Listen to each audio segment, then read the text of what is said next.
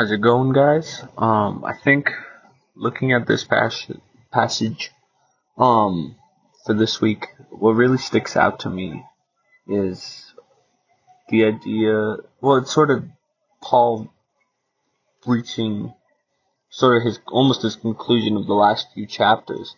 Right? He's been talking about marriage. He's been talking about people being weak and seeing you eating the food of idols. Um, But in reality, I don't think that's necessarily exactly what he's leaning towards, what he's pointing at. He's pointing at this sort of idea that, uh, that I might know better think I know better than somebody. I might feel like my marriage or my relationships with others is more important than what we're doing, or I might think that, I should be reaping the reward of what I've been doing in Christ, or we all might think that, right? We might think that we deserve something, or that we are in power in a certain situation, and certain things matter more than they do, and that, in reality, we have to make the concession that God is the only thing that matters, and that's something that I think is easy to lose sight of. Partly because I think looking towards God, looking at God, is seeing the good things that He's laid out for us, but also understanding that letting go of the idea that we deserve something, that we by nature are good and deserve good, is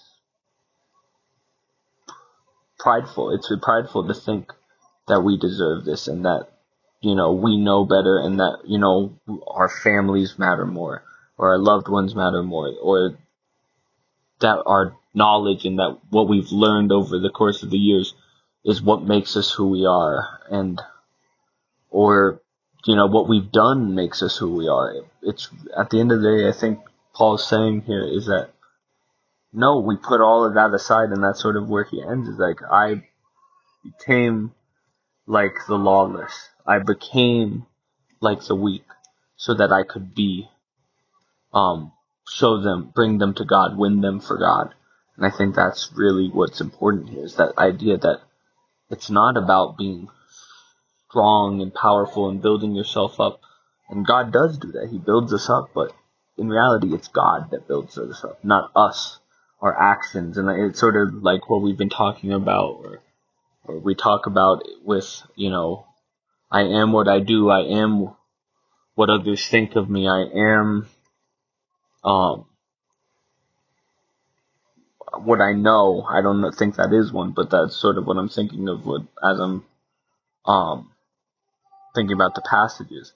And we define ourselves by these things outside of ourselves. And I don't think that's what we're called to do. And I think that's sort of what Paul's saying. It's those lies that we believe. So yeah, I think just interesting to think about the lies, the different things that we sort of build ourselves up into more, when we should be really letting go of and being humble in what we have. So I'm going to pray real quick, because lunch is about to end here at Highland. Dear God, thank you for this day, for being someone that knows us for who we are and who you planned us to be, and you build us into your tools and your instruments, into amazing people. But it's you who built us. It's not by our own power that we follow you. It's by your power that we find our way. Amen.